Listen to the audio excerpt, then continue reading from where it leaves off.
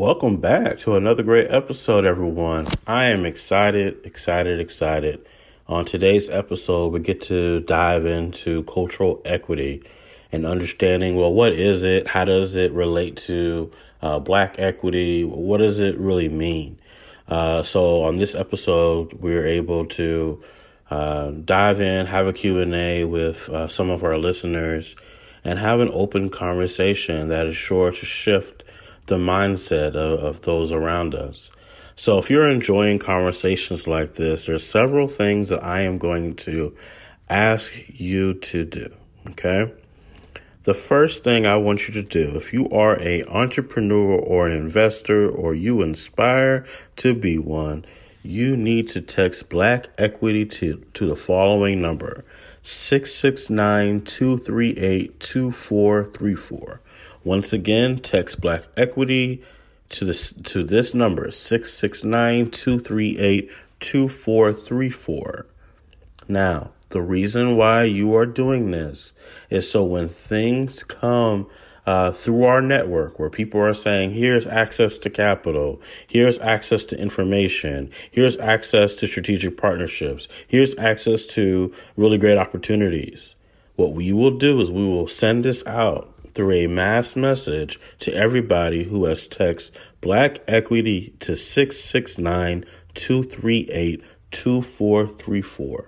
Okay, you want to join the over 1,000 people who have taken advantage of the Black Equity hotline. You want to be a part of that, the Digital Black Equity Network. Okay, now the second thing I want you to do is as you're listening to this episode, in the show notes, you're going to have access to learn how to be part of Black Equity Premium. That's where you're going to get exclusive interviews. You're going to get early releases of all of our content. This is where you're going to have access to really great opportunities that do not necessarily make it to the Black Equity Network, the Digital Black Equity Network, and don't necessarily make it to the podcast. This is premium. This is the next level. These are some of the things that I haven't been able to necessarily put on the podcast because we were trying to find a way to have all this great information be stored in one place without handing it over to anyone else. So this is going to be the way that we can do that. So you can go ahead and click on the link in the show notes so you can learn more about Black Equity Premium. And then the last thing I'm going to ask you to do is make sure you're subscribed to this podcast. Make sure you're getting all the alerts of all the episodes that do come out. I want you to know that we will continue broadcasting at least once a week for the Black Equity Podcast, and all the other great content that you're used to will be right here in the Black Equity Podcast. But if you want more than what you're currently getting, that's when you're going to head over to Black Equity Premium. So now that I gave you those three instructions, I'm looking forward to seeing you implement each one. So, as always, I am DJ Motri of the Black Equity Network, and welcome to the Black Equity Podcast.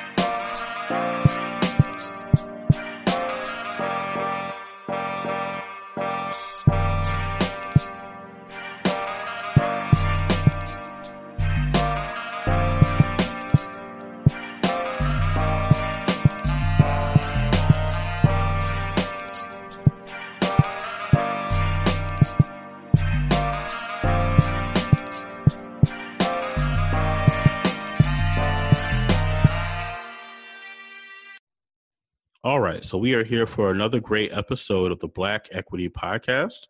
We are recording live on Instagram, and we are taking Q&As once again as we were recording. Of course, we have the stimulus package that just came out. They're saying it's $2 trillion. I'm sure there's a lot more to it than what meets the eye. We are opening up people to apply for strategic partnerships and opportunities. And so we're looking to hear what different thoughts are on the types of strategic partnerships that you would need. So we welcome everybody on the IG today as we're recording this live version of the podcast that will air on the podcast as well. So our first question that came in, you can also feel free to use the Q&A question box. I don't see any that has come in quite yet. We have Tiffany 256 Jordan. She asked, how can we ensure that medications and vaccines are truly diverse? I wonder what you mean by diverse. I'm not sure what you mean, but I know as I was reading that question, one of the first things that popped in my mind is how can we ensure that the medications and vaccines are truly beneficial to us? Well, here's one thing I'll say. This may be radical, so let's get into it. And the only way to really ensure that something is of the essence of what you're looking for is to own it. It's really the only way. The only way to position yourself in society to make sure you're not being fooled and played is to own that sector, or to have at least a piece in that sector. So it would behoove us as a people, as a community, to get behind a company that is Black owned, and not only Black owned, but Black principles, because that's not necessarily the same thing. You have Black owned, where it is a person who is of African descent, Black descent, however you want to classify it, who owns the company. That's different than Black centered. See, Black centered means that we're going to make decisions that are going to positively impact our community. Oh, that's two different things. A lot of people ain't talking that. Just because you Black don't mean you looking for Black equity. You may be Black and you may be looking for white equity. So that's a whole nother conversation. But I would say in order to ensure that these vaccines and medications are what we're looking for, obviously we need to either back a company that is Black centered or own a company of our own, have other people back us. So then we have some type of understanding of what is going into these vaccines. So we know the ingredients and we know everything that's happening. So we're not just being hoodwinked and led astray into situations that we don't necessarily know where we're walking into. So that's something I would say on that when we're talking about the stimulus package. We're talking about all the things dealing with the change in our society. We're talking about strategic partnerships. We welcome everybody who's coming into the chat now. We are recording live the Black Equity Podcast that will be published later on. So we thank you for coming in. Feel free to ask any questions. Our first question was about the medications and vaccines that potentially people may be taking. And I believe that one of the best ways to know what you're taking is to own it. How do you own it? You either start a company in that particular area or you acquire a company in that particular area. I'm not saying anything that is brand new. This is not anything that you've never heard before. If you want to ensure that the things that are going into your body are of sound mind and with the purest intentions, you must own it. There's no other way around it. You must go out and acquire these vaccines or these medications or anything that you're putting into your body. You either need to back somebody who's already Black centered and focus on backing them, or you must yourself go out there and own it and become Black centered in your approach. All right. So second question, Tiffany 256 Jordan ask a second question. We love to discuss a partnership with Accelerate Genetics in Alabama, since you mentioned that. Now, Tiffany, I'm not familiar with your profile. Is Accelerate Genetics, is that your company, or are you saying you want to partner with another company? Let me know what you're thinking on that. and I'll wait for your response. Natisha Johnson, right now we can push forward and have a big leap. Okay. What are you particularly speaking of, Natisha Johnson? What are you talking about when we say we can push forward and have a big leap? That sounds like a really great topic I would love to get into. Back to Tiffany 256 Jordan. Love your response. After doing research, we actually did start a company, all minority owned and focused, so that we are no longer checking a box for people. For me personally, I was giving up for adoption because I am biracial, so racism is my life. Well, I'd love to hear more about that, Tiffany.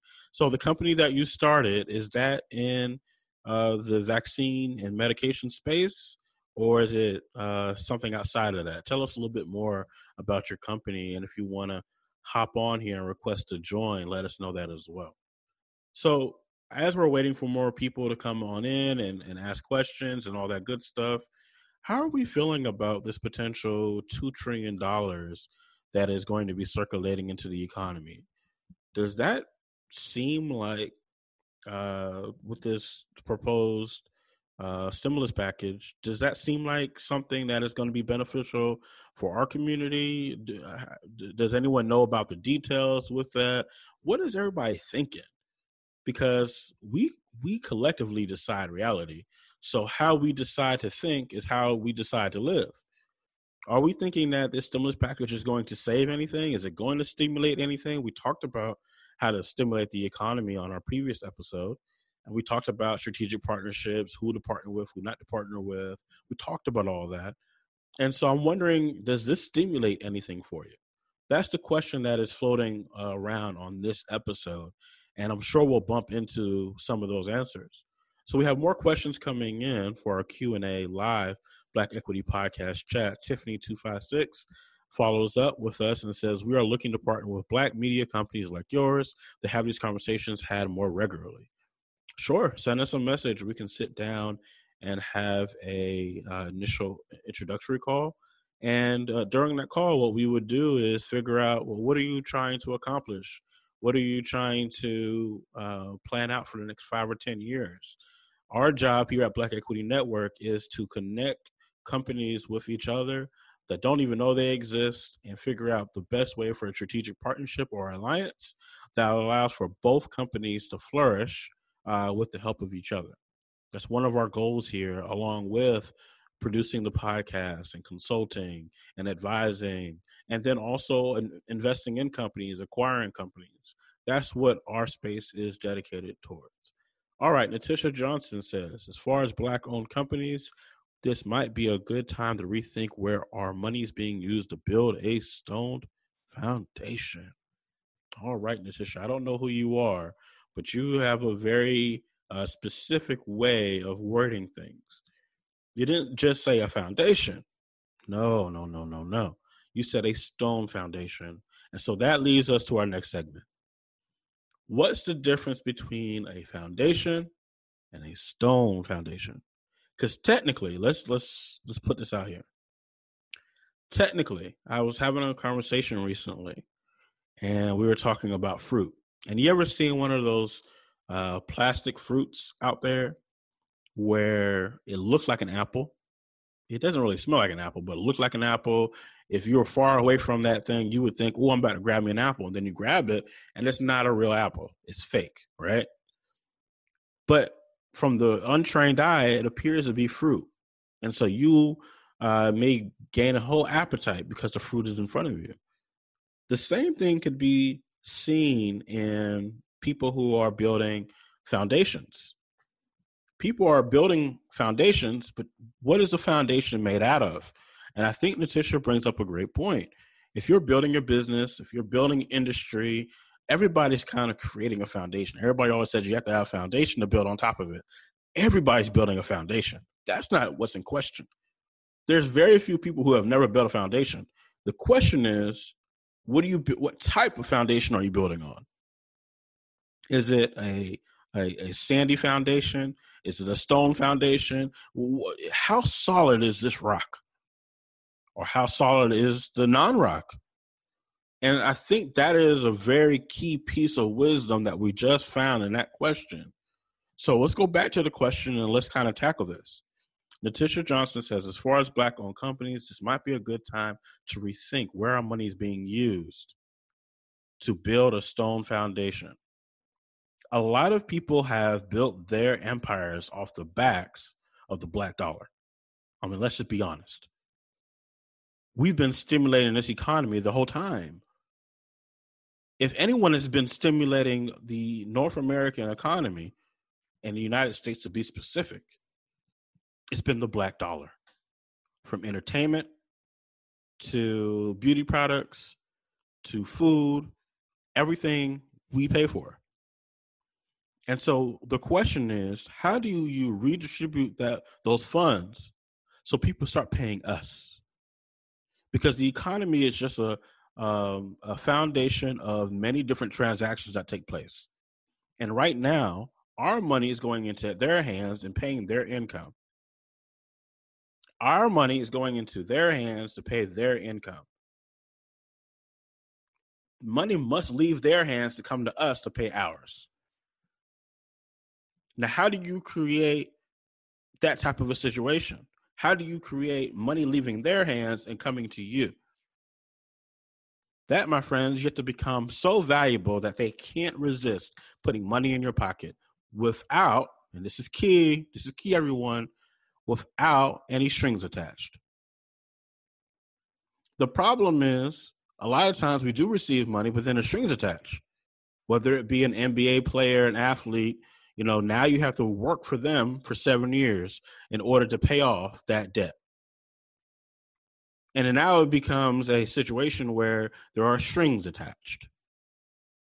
You have to play by their rules in order to take that money. So how do we create value in our marketplace where money is exchanging hands to us to create our income, to create our cash flow, without then there being some 5-year type situation where we are duped into playing their game and their system? That, my friends, is how you build a stoned foundation. If you're interested in learning that, continue listening to this podcast and many other episodes, because we've been kind of talking about, well, how do you do that without all these strings? So Tiffany256 says, Accelerant Genetics ensures minorities are included in the research. The FDA doesn't mandate minority participation, and that's absurd. Why do we all go see a doctor and take the same medication, yet we are not all the same? It's very true. So what I would ask you to do, Tiffany, is ping us on some of your Accelerant Genetics post, and let's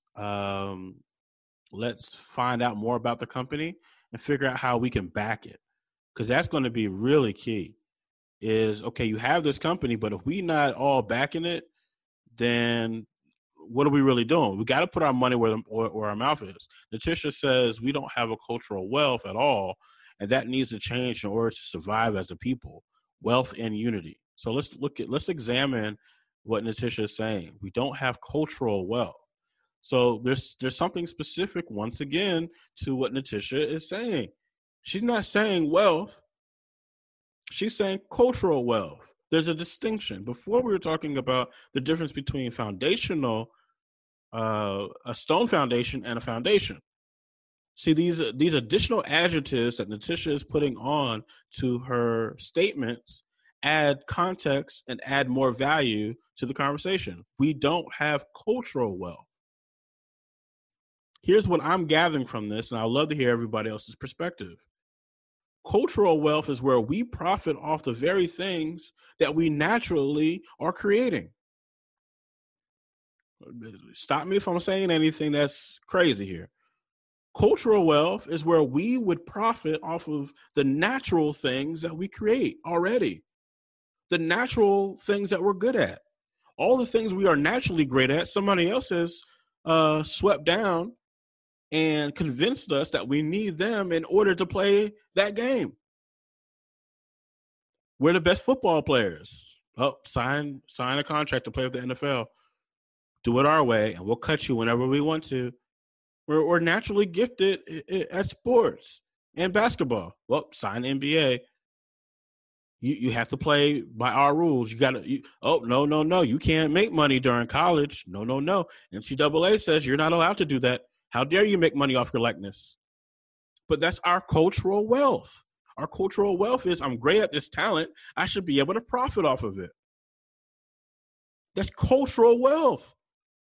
By the time I'm 16, 17, 18 years old, if I'm one of the best basketball players out there, it shouldn't matter what some fake entity says about my cultural value. Why am I signing something in order for the NCAA to determine my value and what I can make in the marketplace? It boggles my mind that we have cultural wealth that we then sacrifice in order to fit in to the bigger society, because we want to feel accepted by NCAA, by NBA, and just for those who aren't playing sports, college in general, or business in general. We'd rather spend 15 years building up somebody else's company than spending 15 years building our own company. And we convince ourselves this, well, I need the experience. Well, who gave them the experience? Who's determining experience? Who's determining when you are qualified to do a certain position? Who determines the game? I feel like we have all the wealth we could ever imagine within our minds, but then we're handing it over so then we can play the game alongside them. But I feel a shift happening. The shift is happening, especially with the Black Equity Network, Black Equity Podcast. The shift is happening where, oh no, there's going to be a premium on coming into our culture in order to work with us. There will be a premium in order to be a part of our naturally gifted set of skill sets. And if you want to work with us, you will play by our rules. There's a shift happening. Now, if you're not part of this shift, that means you're still doing it the old way, and that's fine. Do whatever you want to do. But over here, on this side of the river, we're going to play a different type of game. If you want access to us, it's a premium. And if we're going to do any type of partnerships together, we want equity. Matter of fact, we're not even wanting equity. We already have equity. It's ours. It's about taking ownership from the very beginning. So who do we have coming in now? Tiffany256 says, why do we go pay for bad information to be entertained, yet we wouldn't dare pay for good information that can help us obtain generational wealth? Well, I would love to know who you're referring to, Tiffany, because I'm not part of that we. I don't know why people are paying for bad information. I don't know. And I also don't know why people within our own culture. Now it's about to get good. It's about to get good. I don't know why people within our own culture are taking bad information, recycling it, and then repackaging and reselling it at a premium price to their own people and calling this progress. That's what I don't know. That's what I don't quite understand. They put bells and whistles on top of things that anybody can go Google and find out, or search engine and find out. They repackage it, and then they sell it to somebody who's in the desert who's looking for water. And then the things that they hand them have no nourishment, because yes, it's information, but it's not a process and it's not a system. Those are the people I'm really worried about, because they look like you and I. They appear to be great people. They've built up a really great brand. But when they're in the middle of the desert, they'll take advantage of their own people and run away with the dollars and say, well, I'm valuable now. Forget that person that I left behind. That's what we're doing to our own people. A lot of people have adopted the European way of treating their own. And it's something that we have to wake up to. Natisha Johnson says the following: my goal is to help our youth, provide my creative services to Black-owned brands, and continue the book series I have that allows Black men and women to express and heal. I love it, Natisha. You should reach out to me. We should connect and figure out how to partner. Tiffany256. The problem is that the system is broken and wasn't created for us in mind. So my response to that, because I've heard that a lot, Tiffany, my response is the system is not broken. The system is not broken at all. The system is exactly what it's supposed to be. This is the system. Here's the best part. It's all imaginary. So how do you combat the system? You build your own. But in order to do that, it takes cooperation, cooperative economics. And it means treating each other with ethical intentions. It means treating each other like we're valuable, because we are. And not just taking advantage of every single person that runs through the desert and, giving them fake nourishment and then go and patting them on the back and sending them on your way while you sit up in the palace being wealthy. All right, Tiffany 256 says we all walk around saying trust the process, trust the process. Yeah, I don't do that. I say create the process, create the systems. But I agree, some people do that. Letitia Johnson, I stopped going to the local beauty supply store because I was profiled. At that moment, it didn't matter if I had a master's, and I found myself trying to explain my education. Never again, and because of the digital age, we are able to connect and see common trauma we all face. It's bringing many of us closer.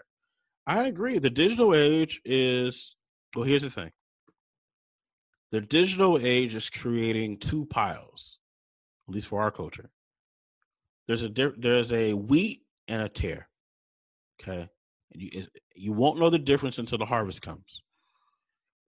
The digital age is creating a pile of people who are wheat. They're prosperous, and when harvested, are going to produce bountiful abundance for the many generations to come. They're generational thinking, right? And then there's a group of people who are making their dollars and they making their money, but it's not generational thinking at all. It's them and how they're going to be legendary and how people will know them. And yes, they will have kids and the kids will receive money. But see, generational is your children's children's children. We got to go 2 to 3 generations down for it to be generational. Just because you're doing enough for your kids, it's not generation. That's not generational. No, my friends. Generational means thinking beyond just your children and looking at the next generation beyond your children. And you can get tricked real quick when people start posting stuff about how you got to have your money right for your kids and how you can have your kids part of your business and pay them. That sounds generational, but my friends, that is not generational. Let no man or woman trick you. Generational wealth is not about your children. Generational wealth is about your children's children and even sometimes your children's children's children. Those are 2 different worlds we're playing in. They're talking about the next 30 to 50 years, and you and I are talking about the next 200. We're on 2 different playing fields. And so it's important to know who is in front of you when you're talking. Are they looking at the next generation, or are they looking at generations? And once you figure that out, you'll have 2 different sides during this digital age. And you're going to have to decide, who am I rocking with? Am I rocking with the generational thinkers, or am I rocking with people who are only thinking about the next person to come? And it's not that they're bad people. It's just short-sighted. It's very short-sighted if you're only looking at what's in front of you. So let's continue and see what else we have. All right, Tiffany 256 says, what's the process? Is there one? We teach our kids a process. No matter the challenge, we must pause, evaluate our options, breathe, and focus on us, and then go make sound decisions. All right, so let me say something to process, okay? It's just my thinking. You don't have to agree. This is not about agreeing with DJ Day. This is just about listening and understanding a different perspective and then deciding whatever you're going to do in your life. So here's something that I would say, because you mentioned something that stood out to me. You said, we teach our kids a process. There are 3 things that I've learned. The poor teach their children how to buy. The rich teach their children how to sell. And the wealthy teach their children how to acquire. And so if we're going to teach a process, which of the 3 are you going to teach? And that will determine generational wealth versus just thinking for generations. There are people today who are teaching their children how they can quickly sell things so they can get rich. And there are people today teaching their children how to acquire so that they can be wealthy. And the more you start listening to this podcast and the more you start paying attention to things we're saying, you're going to see the distinction between the two. All right. The Savvy Accountant, one of my favorite people. Check out our episode that we did together. The Savvy Accountant says, I will leave enough for my children's children. Proverbs 13:22 and beyond. That's what I'm talking about, Savvy. So I believe that Savvy understands generational wealth, not just the people that are right in front of you. See, when I'm thinking children, I'm not talking about just people that came from you. I'm thinking just the people that are around you. Now, maybe the Bible meant something else, and maybe everybody else meant something else. Okay. But for me, I'm thinking the immediate people that are in front of me, the people that I'm speaking with, am I just looking out for them? Or am I looking beyond them? Am I just thinking about what's happening in 2020 and maybe the next 20 to 30 years? Or am I thinking about what's happening in the next 250 years? It's a different way to think. Because if I'm thinking that far ahead, 100 years, 200 years, if I'm thinking that far ahead, because if we're looking at generations, you have to be thinking at least 75 years ahead if you're trying to get to that second tier of generational thinking. We got to think at least 75 minimum. I would even venture to say 100, but 75 at the cutoff. The next 75 years.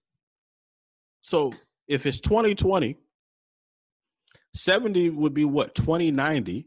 So we're looking at 2095. So we're basically looking at the 3000s. If we're looking at dates here, what is the world going to look like in the 3000s?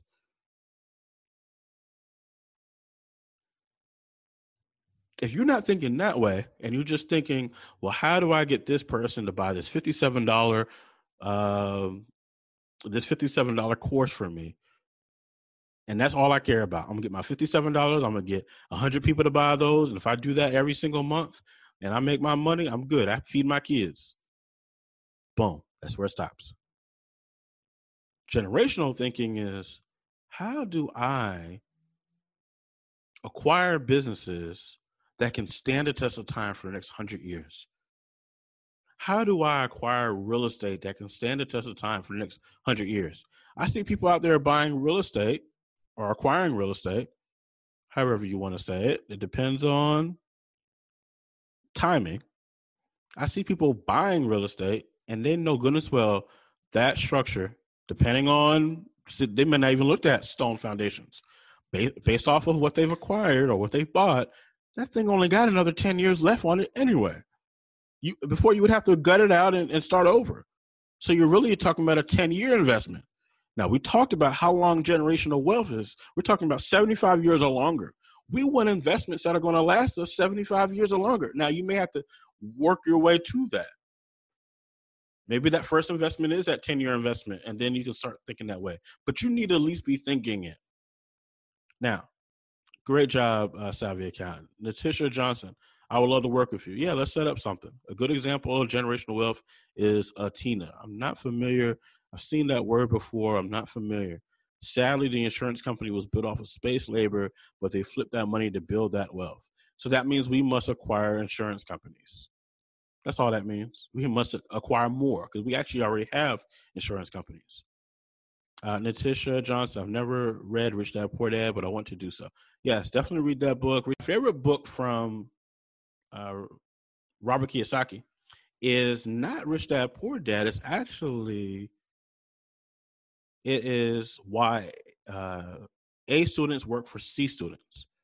That's my favorite book from Robert Kiyosaki, if we're just being honest. But yes, Rich Dad Poor Dad is obviously a great book. I have my own preferences. Also like the Cash Flow Quadrant. The Cash Flow Quadrant is one of my favorite books from there as well. And so this is a really great conversation. Definitely enjoying this. But I want to also get to the stimulus package that was pushed out. Kind of what we were talking about earlier was, is it going to be enough? Now, we had an earlier episode around this topic where we were talking about what is it going to take to stimulate the economy. And we talked about strategic partnerships and working remotely and all this great stuff. What I'm wondering is, and Letitia says, sorry for the typos. Oh, you're fine. Don't worry about that. What I'm wondering is, and I just saw Ramon. I know he was in here a few seconds ago. Ramon, too. He was saying that, we got to create our own stimulus package. I saw him on IG saying that. What are you doing to create your own stimulus package instead of waiting for a handout? That's the conversation right there. How do you create your own wealth? How do you become so valuable that people got to do business with you? Those are the lessons that we got to pay attention to. Those are the lessons that are going to change our people forever. So, yeah, the stimulus package and all that is great. Okay. All that is wonderful. But I'm going to be honest with you. I want to leave with this. If you are waiting for someone else to stimulate your economy, hear me loud and hear me clear. If you are waiting for someone else to stimulate your economy, when that economy becomes stimulated, you'll be waiting for them to keep it going. You must stimulate this economy for yourself. We've been doing it for centuries. They say that the first group of people, or the first commodity on the stock exchange was slavery. Were people who were enslaved. That was the first true stock market. How much will this sell for? How much money can I make out of that? We've been running this country for the last however many years. They say 1619, but you and I know that how I feel about 1619. There's some things that we got to find out that happened before 1619. This thing is bigger than 1619. I'm going to tell you that right now. Don't let 1619 or 1776 fool you. There was something happening before then. We can get to it. We have an episode on that's called Before Slavery. And there's a link in there that goes to a documentary that tells you what's really popping, what's really going on. But we've been stimulating this economy since its inception. This time around, with the reset, with the way the game has been changed, the tables have been turned, my friends. We hold all the cultural wealth that my good friend Letitia Johnson said. We hold the cultural wealth. Now, this time, are you going to sign it over to somebody else? Or are you going to set the price and the premium for access to our cultural equity, our cultural wealth? And whatever you decide to do is going to determine the next 100 years. I am DJ Moultrie of the Black Equity Podcast. I thank everybody for coming in today. If you are looking to connect with us, go on our link, our Instagram, and send us a message. We will send you an invite to sit down and have a private conversation. Let's figure out how we can work together. I am definitely excited. Head over to Instagram at Black Equity Network. We also, on our bio, there is a number that you can text Black Equity to in order to join our digital network. What that will do is give you access to all the information that we send out on a weekly basis. Last week, we sent out 2 different sources of access to capital for small businesses. So if you are interested in understanding how to play this game at the highest level, what we do is we find those opportunities and then we send it out to you so you have direct access to them. We send those out to you so you have direct access to them. If you're interested in working alongside us, Now is the time to make those things happen. Now is the time to reach out. So thank you so much for taking time out of your day today. Thank you for everyone who participated in the Instagram live. And we will be talking to you again on the Black Equity Podcast. See you soon.